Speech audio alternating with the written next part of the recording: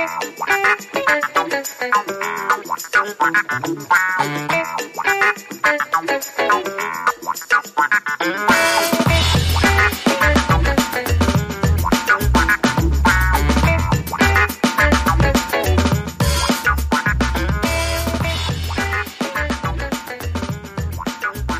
Lizzie Medham and this is People My Dog Would Like, where I speak with interesting people about their game-changing ideas, fresh initiatives and out-of-the-box movements with an eye on the future. Today my guest is Adam Jacoby. Adam is a savvy entrepreneur with a 20-year global history of starting fast growth companies. He's chairman of Esports Mogul and director for Centre of the Future. He was nominated for the 2017 Codex World Top 50 Innovators. He's outspoken, opinionated, with a strong bent for innovation and real democracy. He's the founder and chief steward of the rising political movement MiVote. Going from strength to strength, MiVote was a finalist in the 2016 Singularity University Grand Global Challenge Awards, and I believe 2018 is going to be the year of MiVote adoption, where it's going to go mainstream. Adam has recently returned from the World Economic Forum in Davos, Switzerland, where it cemented its position as a world-leading democratic organisation when it took to the stage to announce chapters in India and the US, with candidates set to run elections from 2018. As one of only two democratic movements in the world to have a relationship with the UN, MiVote is fast gaining the attention and interest of governments and NGOs around the world. It's an absolute pleasure to have you on the show. Cha-Cha, my dog, would love you. Thanks for taking the time out of your busy schedule to have a chat with us today. Well, it's lovely to be here. The pleasure is all mine, and kisses to Cha-Cha. Good. I heard you just got a puppy too. So we did. Cha-Cha would be fully into you. That's right why now. I'm so tired, because the puppy is waking up very early, but that's okay. And I see you've got wee kids who have just started kinder in school. How's that going? Yeah, so 4 kids. The busy schedule. I got from grade 5 to childcare. So it's good, my youngest daughter started kinder yesterday, and my eldest had his 11th birthday yesterday. So it's been, there's a lot going on in the Jacoby household. It's busy. I saw a couple of the social media posts and I was thinking, I don't know how you do it. I basically just run on exhaustion. 24/7 is the way to get it done. Okay.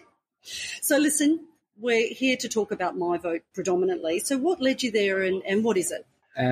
So MiVote is it's a democratic movement. It's a new way of looking at democracy going back to first principles, which is that everybody's equal, everybody has an equal voice. Politicians are accountable, politics is transparent, money is removed so that there is equality of access, and ultimately it's a community decision-making mechanism where everybody has a say in the decisions that get made at a community level, at a government level. So it took many, many years to redesign, and it was a strategic re-architecture of democracy. People are starting to take it seriously after 7 years, which is nice. So what led you to it? I mean, clearly you were an entrepreneur. It's a political space that you're looking at now. So what took you from that to politics? I've always been interested in politics my whole life. Okay. Never intended to be a politician or to run, but always interested in. I think I've been interested in a couple of aspects of politics. One is, in particular, how decisions get made and the kind of decisions that get made, the quality of the decisions that get made. And then the other element of it is how people use power. That's something I saw a lot in a 25-year business career. Absolutely. The abuse of power, the use for social good. But equally, there are great examples of people who are open and transparent and run amazing organisations. And then you look at what happens in the political environment, you go, well, why is that style of leadership not being adopted where actually it could do the most good and have the most impact? And so why I got into it, I suppose, is I think I was 24 years into my corporate career, startup career, and had businesses all over the world. I started my first business literally straight out of school, straight out of high school at 18. I just got to a point where I was sick of being consumed every day by how to make a dollar. And I was sick of making wealthy investors wealthier. And so, I have 4 kids, as I said. I was becoming and remain concerned about the quality of the world in which they're growing up in, and particularly the quality of the leadership that's meant to guide us through some of these broader challenges. And I said to my partner, look, I I want to not start another business for once, and I want to turn my attention, take some time off, and I want to just start thinking about this democracy thing because it's not working, and I want to spend some time seeing if there is a way to make it work better. And so spent probably more time than I'd like to admit thinking about that and noodling on it and playing with it and manipulating it and taking it apart and putting it back together.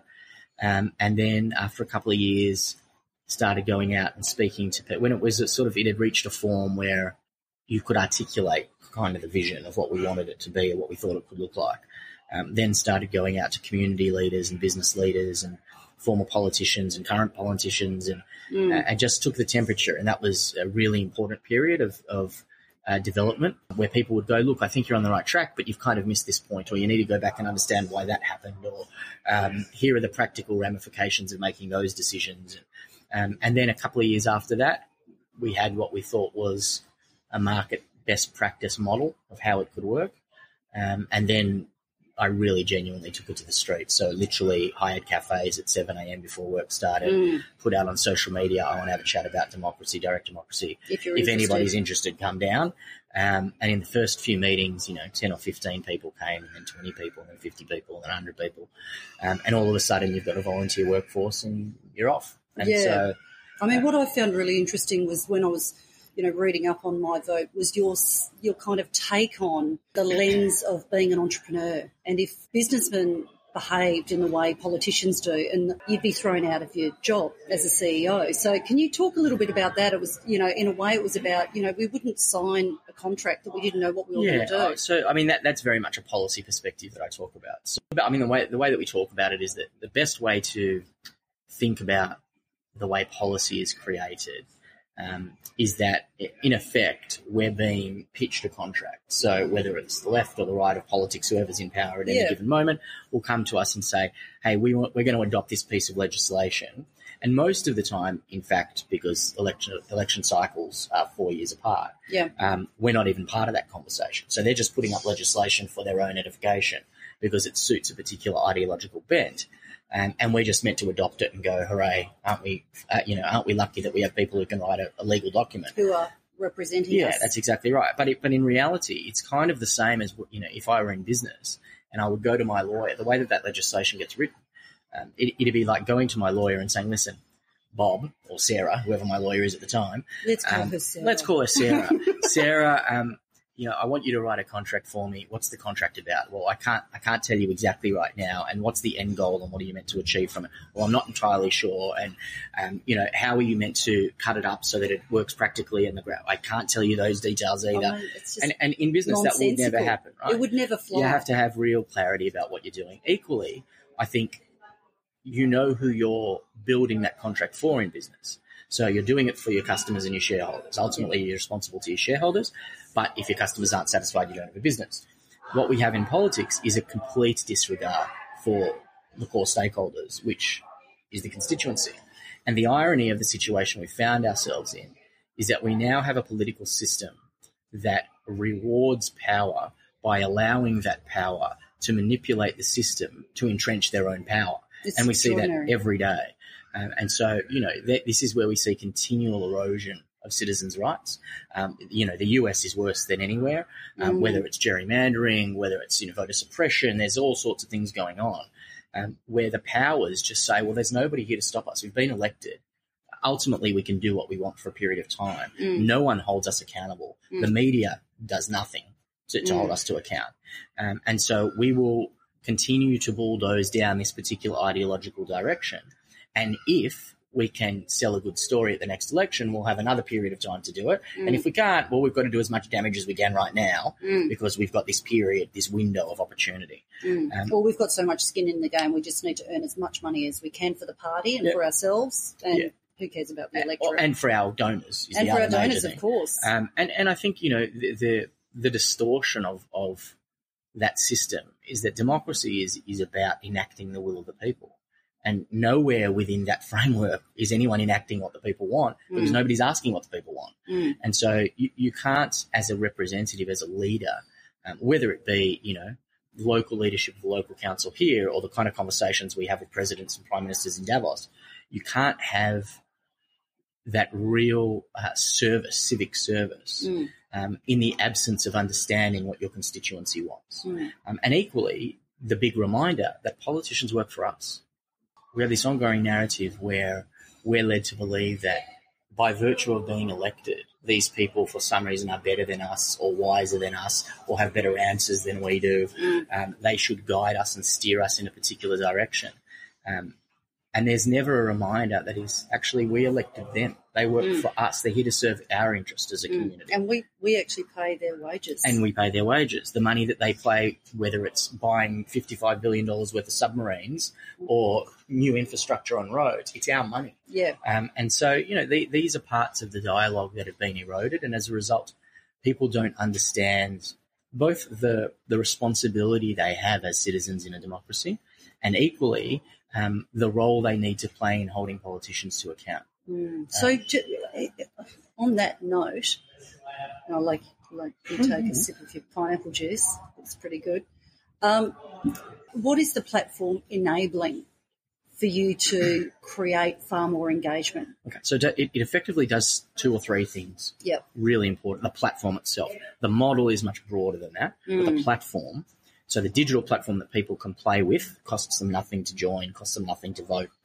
First and foremost, it's an educational tool. Yeah. So we say, and you know, this is, I think, where we've had a lot of cut through with government and universities, political professors and stuff, that you can't have real democracy without an informed constituency. Absolutely. Yeah, you can't ask people to vote about where they want to go if they don't even know where they are. So a big part of what the platform does is look to unpack the issues in a digestible way for all citizens so that when you're voting on things, you actually understand the ramifications of that.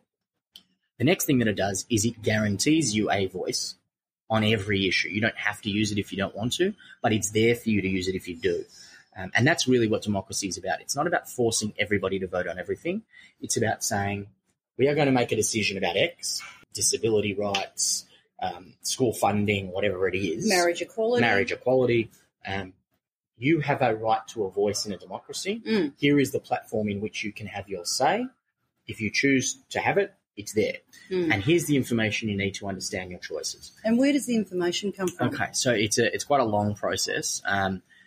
It's an 8-stage... Because that could be biased, couldn't it? So that's what I'm asking. So it's an 8-stage policy development process. It starts with raw content. That we work with universities, and we have a professional research team. So these are people who can't have worked for political parties or ideological think tanks before, and they do research for a living. They come in and provide the raw data. The other thing that's important to note, and this is another really critical intervention into democracy that we've made, is we never have legislative conversations and we never have binary conversations. Because this idea of left and right is a nonsense, that there are only two choices that we as a society should make, because those choices are being led by ideology. Ideology is the single greatest danger point in democracy because it presumes that there's an answer before the question's even been asked, and it doesn't rely on fact. It relies on its view of the world. So what we say is we will always give a choice of 4 options on every policy issue. They will be based on fact. All of that fact is 100% transparent to our constituency. So every vote we've done so far on the app, and we've had 5 votes so far, we've had no less than 150 international research reports, which are there freely available for anybody to see. You don't have to go into that much detail if you don't want to, but it's there. You can see why we framed the data, where the facts come from, who's writing that data. Everything's completely transparent. Can you give us an example of a question? Yep. For, so, the audience that would be thinking. Yeah, well, the one I use in the media a lot, I'll use it only because the disparity of the options is so vast. Okay. So it's a good one to use. Yeah. It's not one we've done a vote on so far. Okay. But the one I use is asylum seekers, which in this country, really divisive issue, and it tends to be a left and right issue. Now, and an uninformed issue. Oh, absolutely. Well, but they're all uninformed issues because people are cherry-picking the facts that suit their particular ideological position. Yeah. So in this example, rather than in an Australian context saying, do you support offshore processing in Nauru, as an example, binary yes-no question, which we don't do, what we would tend to do is ask, do you want your government to take a primarily humanitarian approach or a primarily national security approach, or a primarily financially pragmatic approach, or a primarily international law approach? And then we explain what each of those things mean. So if you believe in a humanitarian approach, these are the sorts of policy settings you could support, and these are the ones you couldn't support. Here are the pros, here are the cons, here are the costs. And then we go into much more detail, which you can read if you want. So you might sit there and go, well, I think I want a humanitarian approach, but I don't know enough from the minimum level of data that that's available to me there. I'm going to go into the next, and you cascade down in the app, and you'll get a 5-page overview with statistics and report information and so forth. You can get to the end of that and go, I'm not sure about that statistic, or I'm still not sure if I think that's right. Yeah. Then you can go into all of the 150 research reports plus. You can wade as deeply as you want to go. At this point, only about 2% of people who are voting are going all the way into the reports. Most of them are kind of stopping at the 5-page overview. Yeah, okay. Which is interesting in itself, to be honest. Yeah. Could be information overload, which I get. It could. And, you know, I suspect that people who are particularly interested in particular issues will dig further. And then when you want to say on something that isn't quite as important to you, you might just be satisfied with a slightly less amount of information. But once you've gone through it, the two important things are that we're not asking you to choose one of those four. We're actually saying choose any of those which you can live with as a government position. Yeah. So you could say, well, I'll tell you mine. I'll disclose mine. You know, I've done it a few times now. Disclose my personal politics. So in that particular vote, I would say, yep, I could support a humanitarian approach as a primary approach. I could not support a national security approach as a primary approach. I could support financial pragmatic, and I could support international law. So I would tick 3 of those 4 boxes and say any of those I can live with, and that's fine. The other thing that's important is if I haven't read, which we can see in the app, the minimum amount of information for all 4, my voting light never goes on. Because we say, if you choose not to inform yourself, we choose not to listen to you. Because that's your responsibility within the democracy, is to actually know what you're voting on. And our responsibility is to make sure that the majority position is then enacted. Okay. That's what we do.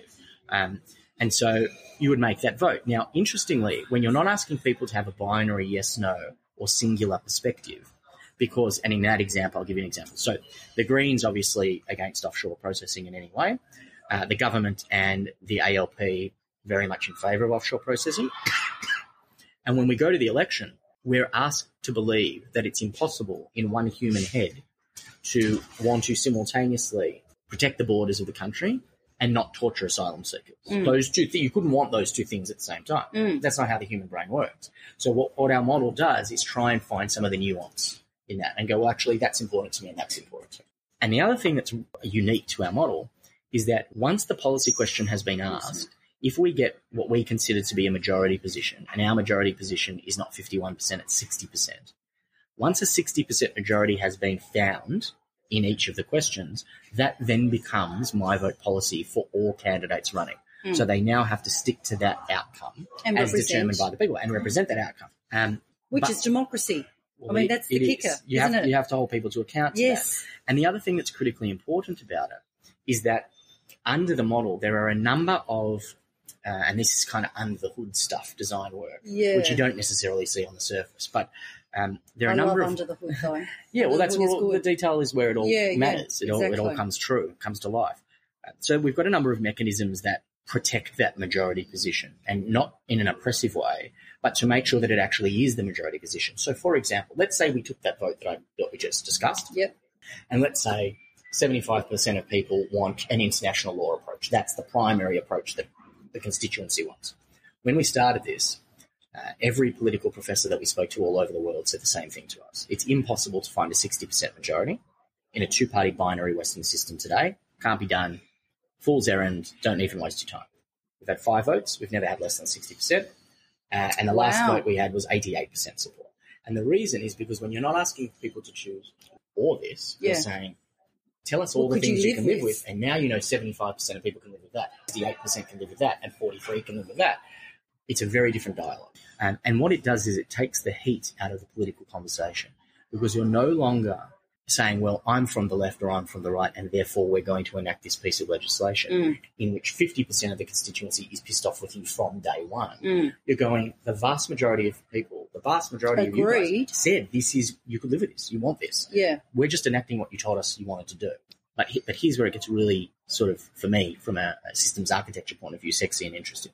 If, for example, we took that vote and 75% want international law, and then we go a year in and new information comes to light or laws change, the system automatically tells us that we need to take that vote again. Oh, because there is information which may change the way people feel about to the vote. This particular position. Yeah. The other thing that it does is we have this built-in counter, in effect. Is this part of the blockchain technology? Yes, it's the way that the voting mechanism has been built. Yeah. So it effectively timestamps. So we take the vote today, we take that vote, and it doesn't just tell us the day that the vote was taken, which is important in terms of if it goes 2 years, we have to take the vote again anyway, just to make sure that it's majority. But the other thing that it will do is it timestamps at the same time how many members we have on the platform at that time.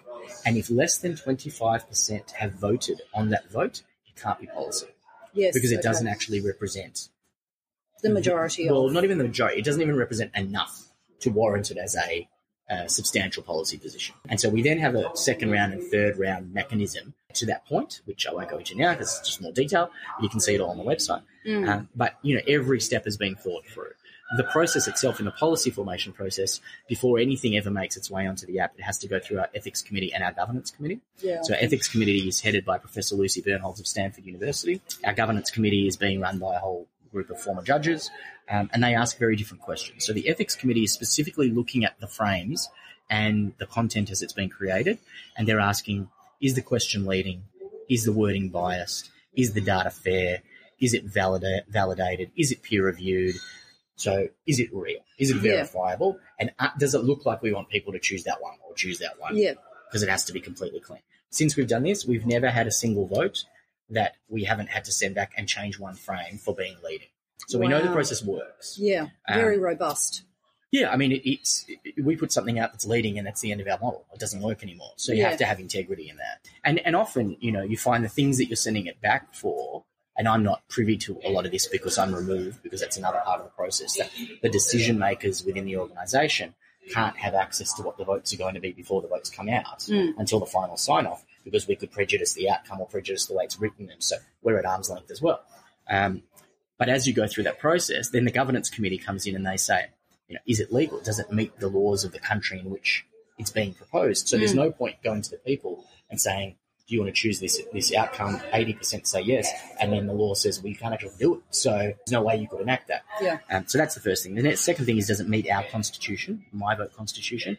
And so that's, them it's about underlying values. So transparency, accountability, equality, meritocracy, secularism. So, if it's religiously biased, if it's oppressing a particular minority, we would never put that vote up. Yeah. And so they check for that. They also tell us where we might have legal challenge in the event that any of those particular four were chosen, which is a good heads up for the council. Yeah, okay. And then the other thing, I guess, that's of significance is we've given a maximum term to all the major senior executive positions and founding positions. So, for example, one of the things we don't want to do is replace an existing power structure with a new power structure in which I and my co-founder are the head of how every government in the world works. That's not what we're interested in. So in 2022, my partner has to leave, and in 2023, I have to leave, and I'm never allowed to come back. I'm not allowed to come back as an executive. I'm not allowed to come back as a board member. I'm done. And that's about continually changing it over. It has to be bigger than the individuals who are in it, but it gave us enough time to try and push it along far enough that it can kind of exist on its own without us. So what's that term? 8 years? So 6 years. 6 years, okay. Yeah, 6 years from the time we set up the not-for-profit.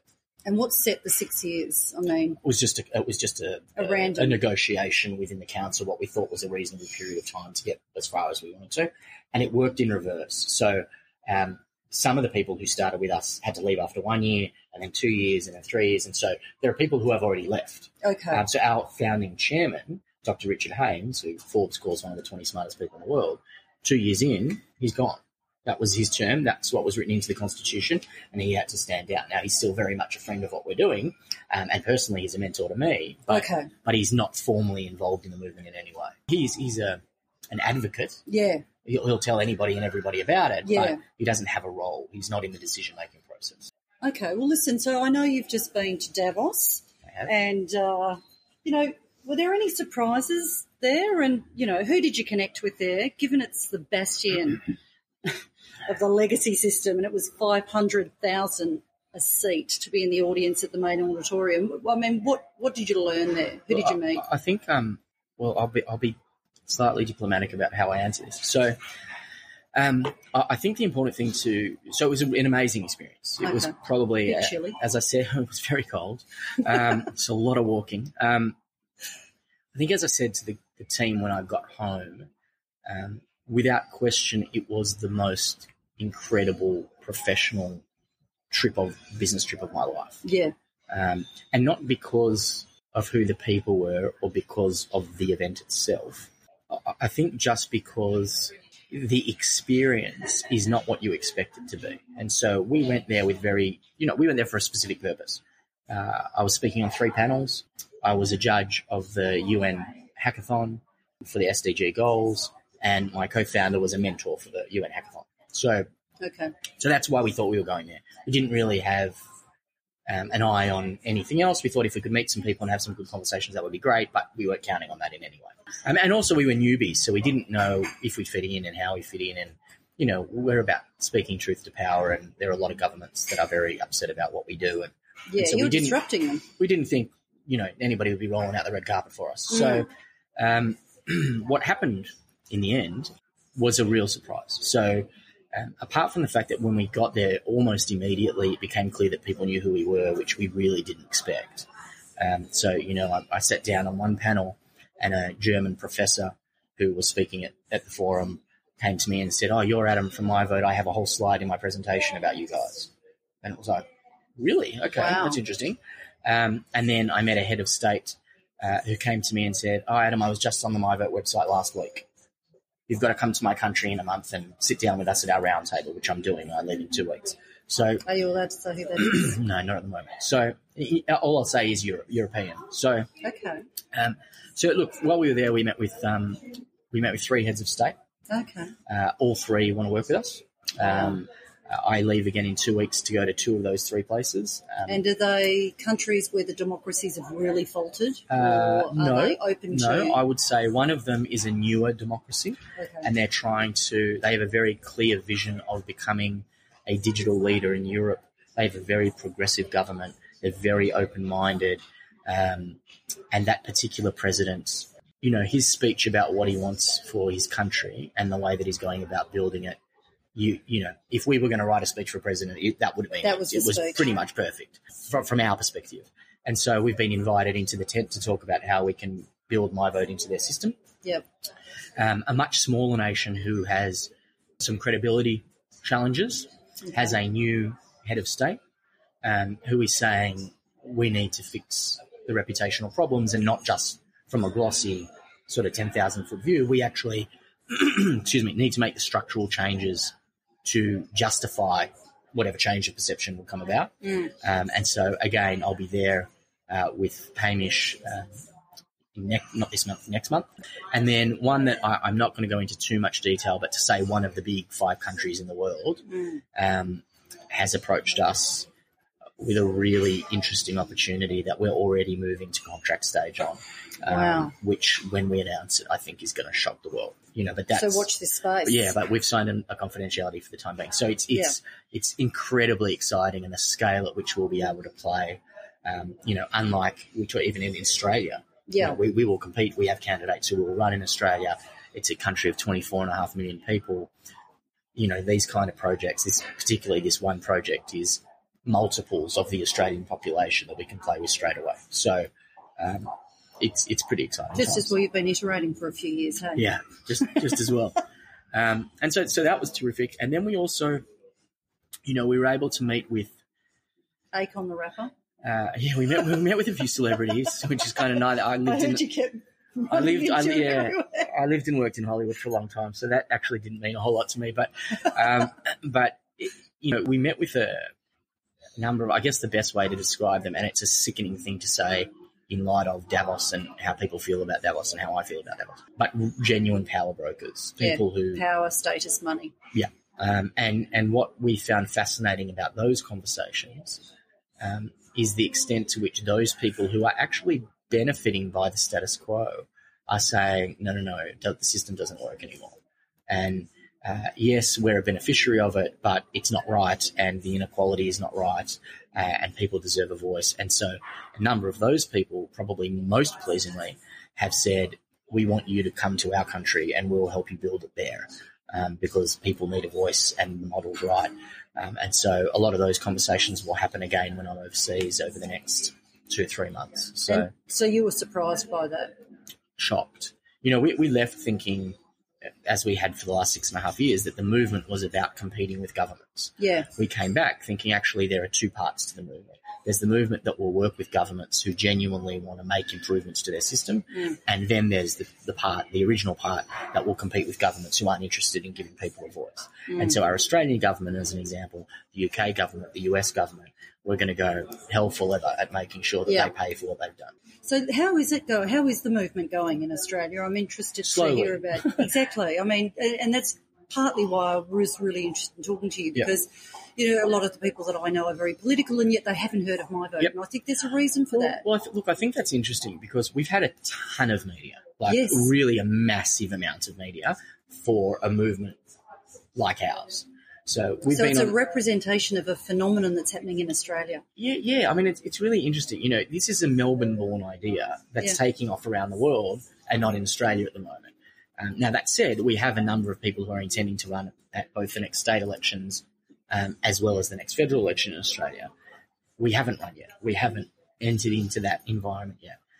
And we have a government, we have an opposition who are seemingly disinterested in fixing the system because they benefit from the way the system works. That's not the case overseas. In terms of Australia, what we're about to do, I can say, here's an exclusive for you, we're about to announce a CEO of MiVote Australia. Fabulous. As a distinct individual chapter.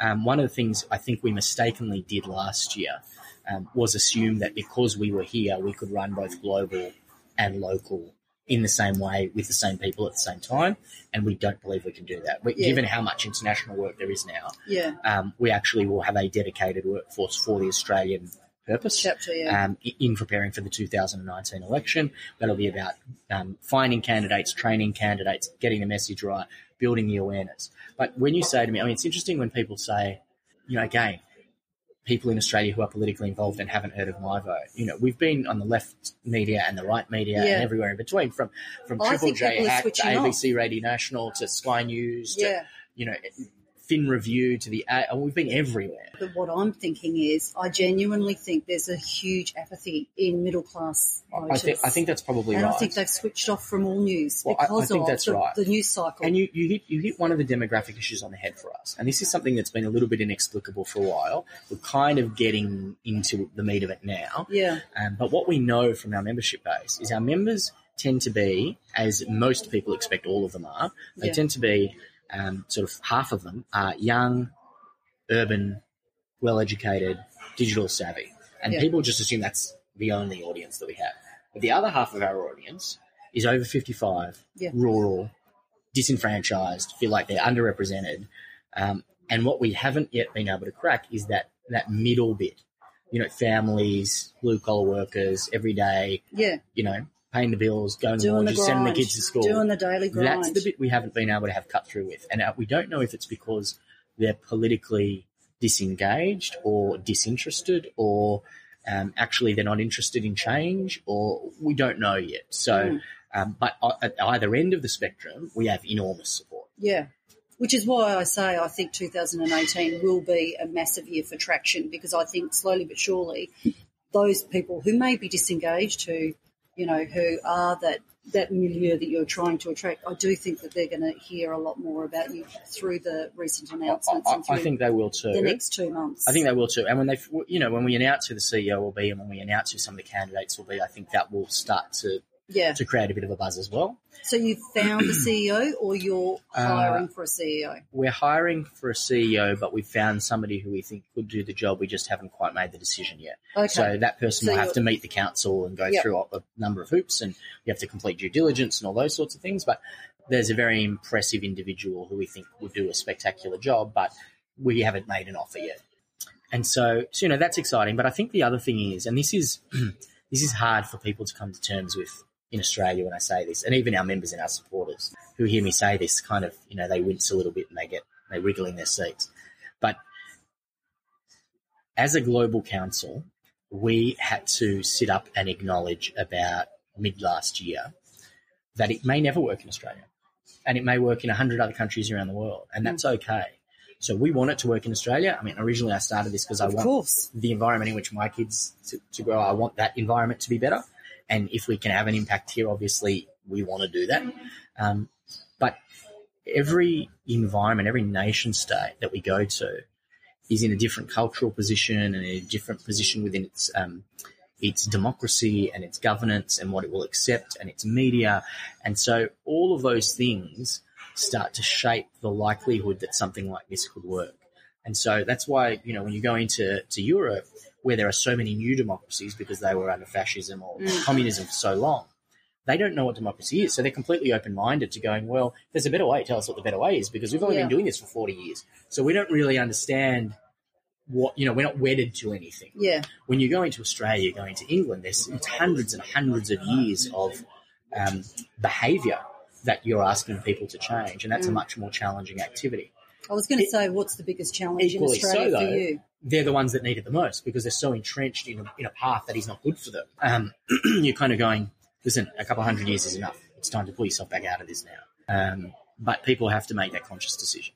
Do you feel people feel they've got the personal power? I mean, I know it's tech-driven. Some people do. I always talk about MiVote with the people that I know as it's time because of the tech. The tech can enable the constant real-time engagement with voters about policy issues that are important to them, that are going to, characterise their future. Yeah, I think people fall into different categories. So there are people, as you've just described, they're the really engaged people anyway. They're interested in the issues, they're across what's going on, and they want to make a difference. Say. But they just want to say, they just want to be involved in it.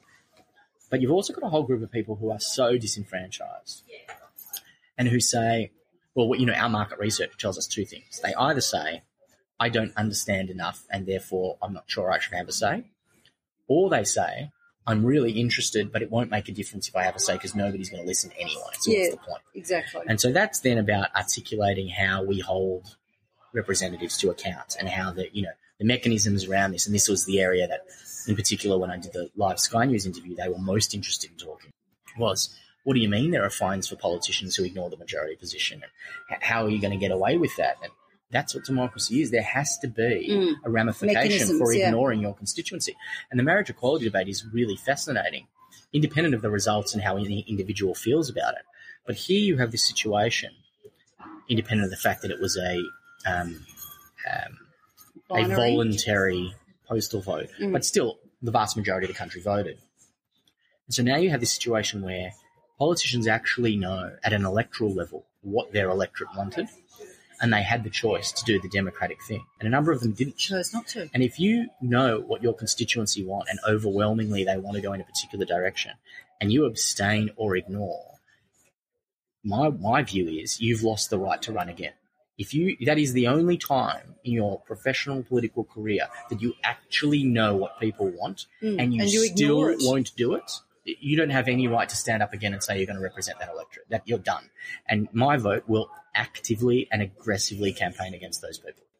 And I wonder if there's a mechanism to even get them out currently, because if they're not, what have you got 3 years to go? Well, that presumes that the Australian Electoral Commission has any teeth or any interest in doing the right thing, which it doesn't. It's a mechanism unto itself. It's a huge bureaucracy. It's outdated. It doesn't make sense anymore. It's another podcast. Well, that's a whole other conversation. And they don't like us, and nor should they like us because we're going to replace them. Yeah. And the inevitability of us replacing them is written on the wall for everybody to see. They're non-technical. They don't understand how to talk to the electorate. They're slow and they're cumbersome. The way that they work, which is the way that most bureaucracies work, and it's the same as big business as well, this is how we do things, so it has to fit inside this box. Yeah, rather than asking the question of, is this actually the best way to do it? Is it doing what it was intended to do? And once you get to the point where you go, actually, this mechanism and this bureaucracy and this set of laws and these operating principles don't actually do what democracy was meant to do, maybe it's time to replace all of that. Well, self-transforming in a way. It's like transform into what's relevant. Well, that's one thing, absolutely, but it's also disempowering. There aren't a lot of people who choose to be disempowered. So, and this is an ongoing conversation I have, and in fact, I have it out with a political insider, a former politician who I really like and really respect. Ideologically, we don't have a lot in common, but he's a gentleman and he is a good thinker and he genuinely wants the right things and he wants to do it the right way. And I think he's a force for good. But he will argue all the time. In my more revolutionary moments, as opposed to operational moments, so when I'm not being the chief steward CEO, when I'm being the democracy warrior, I will be a bit more aggressive about how I articulate these ideas and the kind of expletives in there. I'm always partial to an F-bomb, but and he will write to me just consistently and say, this doesn't sound like a great new movement. This is, these are the sorts of things that happen in politics as usual. And I'll say to him, I said to him yesterday on Twitter actually, I have no intention of ingratiating myself to a group of people who don't think my voice is worth anything and who are manipulating the system to ensure that I don't have one. So, it's all good and well to play nice. And in Davos, we played very, very nice. But when the people that are sitting across from you are doing everything in their power to make sure that your children don't have a say, to disempower the electorate, I'm not going to play nice. It's gloves off. Yeah. The thing that I think the political establishment are starting to understand, I had somebody, a Canberra insider, say to us, this would have been September, October last year, I was speaking at a function here in Melbourne and they came up to me and said, why is it that every time I ask anybody in Canberra, in the halls of Parliament House, about MiVote and about you, they say you're the enemy? And I say they say that because they make me the enemy. In other enlightened countries, they're inviting us in as guests. Here, nobody's prepared to actually make the system better because nobody wants to disempower themselves. And the problem for these people is we've got a better model, we've got a better narrative, and we're not scared. And they've got too much skin in the game. Yeah, and look at negative gearing. Look at all of those factors. And we're not ideological. We're neither left nor right. We just want the best answer, not a particular answer. We want every person to have an equal say. We want no money in lobby groups in politics whatsoever. We've completely got rid of them. We can't even accept corporate dollars of any kind under our constitution. We're not about protecting our own power base because in 4 years I'm gone. We can't be intimidated. I'm not scared of Rupert Murdoch. No. So, we're in a digital world and Rupert's a dinosaur. And the problem is that every politician in this country is petrified of him because he makes and breaks governments. Well, he's not going to make and break ours. So, we live in a digital world where the Googles and the Facebooks and the Apples of the world are the ones that hold currency. That old antiquated advertising model of pay for my content and please read my newspaper, it's gone. It's yesteryear, like the political system. So, as his power erodes, and what's also interesting to me, and this is kind of a side thing, I tweet a lot about a variety of different issues. I love your tweets. But I'll put those in the show notes. Without any doubt, the most popular, retweeted, most liked tweets that I ever send are ones that relate to Rupert Murdoch. Yeah, people just he's so despised. Loathe him. Yeah. And yet the politicians will never stand up against him. No. And so, it's a sad fact. As we've said in the past, if everybody else is too scared to do it, then we'll do it. If that's the role we have to play, then that's the role we'll play. Goals for the next 3 years for MiVote? I won't I could say the next year. I could say 5 years. It's a really hard one. So you tell me the goals. Every trip we take, new opportunities emerge. Yeah. So what I'll say is, You're a transformer. I don't know about that. Probably just a masochist. But what I will say is this: that in the next 10 years, and this is very public. We've said this before. It's on the website.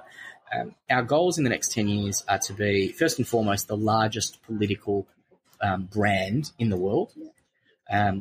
We want elected officials to 50 parliaments around the world in 10 years, and we want to have emancipated the voice of 3 billion people on the platform, which is 3 billion people who are voting on the legislation and policies that affect their lives. That's what we're trying to do. Fabulous goal. So you've got a lot going on. What do you do every day? I'm going personally now. What do you do every day that you feel contributes to you being able to hang in there to some level of wellness? Because you've got an insane schedule. I do have an insane schedule, and I tend to take on more rather than less. But I don't know that I do anything per se that helps me get up in the morning and keep doing it. I think I'm so passionate about this issue that alone does it. And I think, I'm a pretty hands-on dad. I guess what I'm saying is, what do you do? What I need to do is look at my kids every day, and that grounds me into why I'm doing this. Yeah, into the maelstrom of what's going on, the craziness of this space. What grounds you? Well, my family grounds me, first and foremost. But also I have a ticking time bomb, which is this deadline that I have to leave. So I'm prepared to absolutely flog myself for 6 years because I know that's all I've got. And so after that, I can't do it anymore. So I want to push it as far as I can push it so that whoever comes into the seat next inherits something that's working, not is inheriting another 6 year slog. Yeah. And so that makes it a little bit easier because you can sort of see the finishing line. Yeah. And so you go, it hurts and I'm tired and it's another plane I've got to get on and it's, but you know that there's a fixed period of time. And truly all you need to do is build Lego towers with the kids and go, this is what I'm doing. I'm doing it for them. Yeah. So, I can always go back and have a corporate career afterwards, although I'm not really interested in that. I'd really like to go back into the education sector at university and stuff. Yeah. Okay. And I want to write, which is what I really love doing. But just to... and on that note, I guess, what advice would you give your 20-year-old self if you sat down and had a bevy with him? Oh, God, I made so many mistakes. Honestly, I think it would be the same advice. I mentor a lot of startup entrepreneurs, really young men and women, and I would give myself the same advice that I give them. In my opinion, the two most important skill sets in that environment, in that growing, learning, entrepreneurial environment, which I've learnt, are actually exactly the same in politics as it turns out. Yeah, okay. The most important is self-awareness. And knowing what you're good at, knowing what you're not good at, and surrounding yourself with people who are better than you at the things that you're not good at. Because we can't be good at everything, and trying to pretend that we are is folly. And then the second thing is, which I think really makes the difference. This is the difference between being good and being great, and having some impact and having a real impact, is you have to work on mastering, if it's at all possible, as close as you can get, to mastering cognitive dissonance. Because the nature of the world that we live in is it will constantly pull you in opposing directions on lots of different issues all the time. And again, it goes back to this idea that a particular character set or ideology will always lean you this way or that way, is where the problem arises. You have to have the contextual intelligence to be able to go, no, given where we're trying to go, in this instance, for this window of time on this decision, I need to lean a little bit this way, or then I need to lean a little bit that way. And you need to kind of be able to navigate the waters on an ongoing, perpetual basis, rather than go, this is how I am and I'm not prepared to change and I'm not prepared to adapt and I'm not prepared to read what's going on. I'm me and take it or leave it. I used to be like that when I was younger, and I've learned that that's not the way to go about making change. Yeah, life's a bit more complex. It's not binary. Significantly more complex. And we as individuals are more complex. We're not we're multidimensional. And so that means that we have to understand where our compromise points lies and where they don't, and where you go, look, this is not negotiable. In a way, I guess what you're saying as well is you can be a libertarian and a humanitarian. Yeah. It doesn't mean that they're mutually exclusive. Yeah. It's like actually those two things can be held at the same time within an individual. Yeah, but it's even the labels make me uncomfortable. Yeah, sure. It's more just where I'm going to with those labels. It's like there's a whole heap of principles underlying those labels. But also, even I'll give you an example. So, I'm definitely left-leaning. So this is not me too. 5 seconds on my Twitter account and you'll see that. Yeah. I'm definitely more on the progressive side. Yeah. But even, I posted something a few nights ago when the news poll came out about, the latest news poll about two-party preferred and preferred Prime Minister. And so, yet again, the ALP is two-party preferred up by 4 or 5 points. And yet again, Bill Shorten is a mile behind in preferred Prime Minister, 14 points behind. And I made the point about the fact that the people on the left, progressives, need to really start thinking about that statistic, because we have a government that's on the nose, that's had 26 consecutive news polls, two-party preferred down. It will in all likelihood lose the next election by a really significant margin. Yeah. And the leader that the left is putting up is so disliked within the community that still can't even get to a positive position for PM. Now, a lot of people are saying, well, it's an irrelevant thing and that statistic doesn't mean anything. And it may not when it comes to the election time. But what it does say is that there's no cut through there. And I think that when I put that out there, and I didn't even say it, I posed the question. I said, this is an interesting statistic that people should really start considering. The left started attacking me as being, a traitor to Bill Shorten. And you're going, if you can't even legitimately look at data and facts and statistics as opposed to everything having to be an opinion and an ideology, people are going, how can you say that? How can you say that he's not popular? I'm not saying it. The statistics tells you 20 in a row, he has, in fact, never been the preferred Prime Minister. Never. Not once. One time. I'm not... Wake up, There's people. No commentary on this. This is a fact. Yeah. So what is it telling you that the person that you want to lead you into the next election doesn't have enough popularity in the community, potentially, to get you over the line should the two-party preferred get closer? And people are just unable to remove the ideology from themselves and just go, on this issue, what the left says I like. And on this issue, actually what the right has put forward makes a bit of sense. But it has to be, I'm in this camp or I'm in this camp. Yeah, but ideologically based. Exactly. And I think, more and more people are learning that that's not how the world works. And so I think that hard left, hard right camp is becoming smaller and smaller and smaller. And in fact, all the data tells us that that's the case. Yeah, their votes are being eroded every day. Well, membership of the Labor Party, the Liberal Party, is less than 1% of the Australian population. So says it all. If that's the case, if people don't feel compelled enough to connect to that ideology as a member, they're in the toilet. It's over. And the vast majority of people are just going, we just want some good fucking decisions, Yeah. Can somebody give us a good decision based on some fact, please? And this is the problem that, the currency of power at the moment is hypocrisy. And it's a hypocrisy hot potato. So one government will be in and say one thing, and then as soon as they're opposition, they'll do the exact opposite, and they just keep reversing their position. We see it at state governments, we see it in federal government. And, what I hope is that people start to understand that there is a real distinction between democracy and politics. Democracy is about the voice of the people and enacting the will of the people, and politics is about power. And there's far too much politics in our democracy and nowhere near enough democracy in our politics. I love that. So, listen, you've said that you really want Australia to be a beacon for I don't think it'll be the first. movement. In fact, at this point, it'll be about the 5th or 6th. I'm but yes, I feeling would that like as well. it to be a But beacon. if people are wanting to get more involved, what can they do? Tell us what they can do. MiVote.org.au. Yeah. Which I think is about to transition to MiVote.com very shortly. Okay. But volunteer. Come to one of our info nights. Wednesday nights, we always do late nights. We meet people who want to come in. So that's every Wednesday? Yeah, pretty much every Wednesday in our Collingwood office. Okay.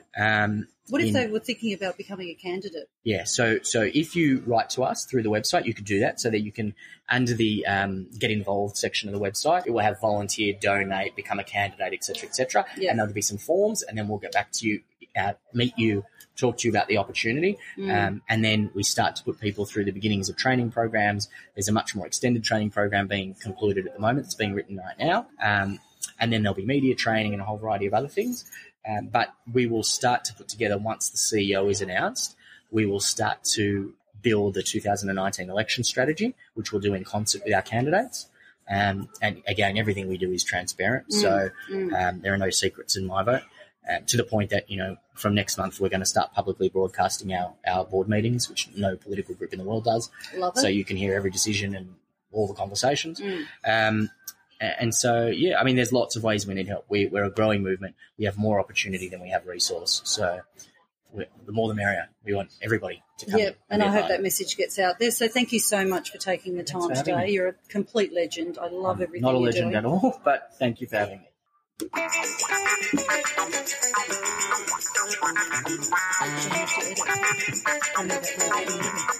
Awesome.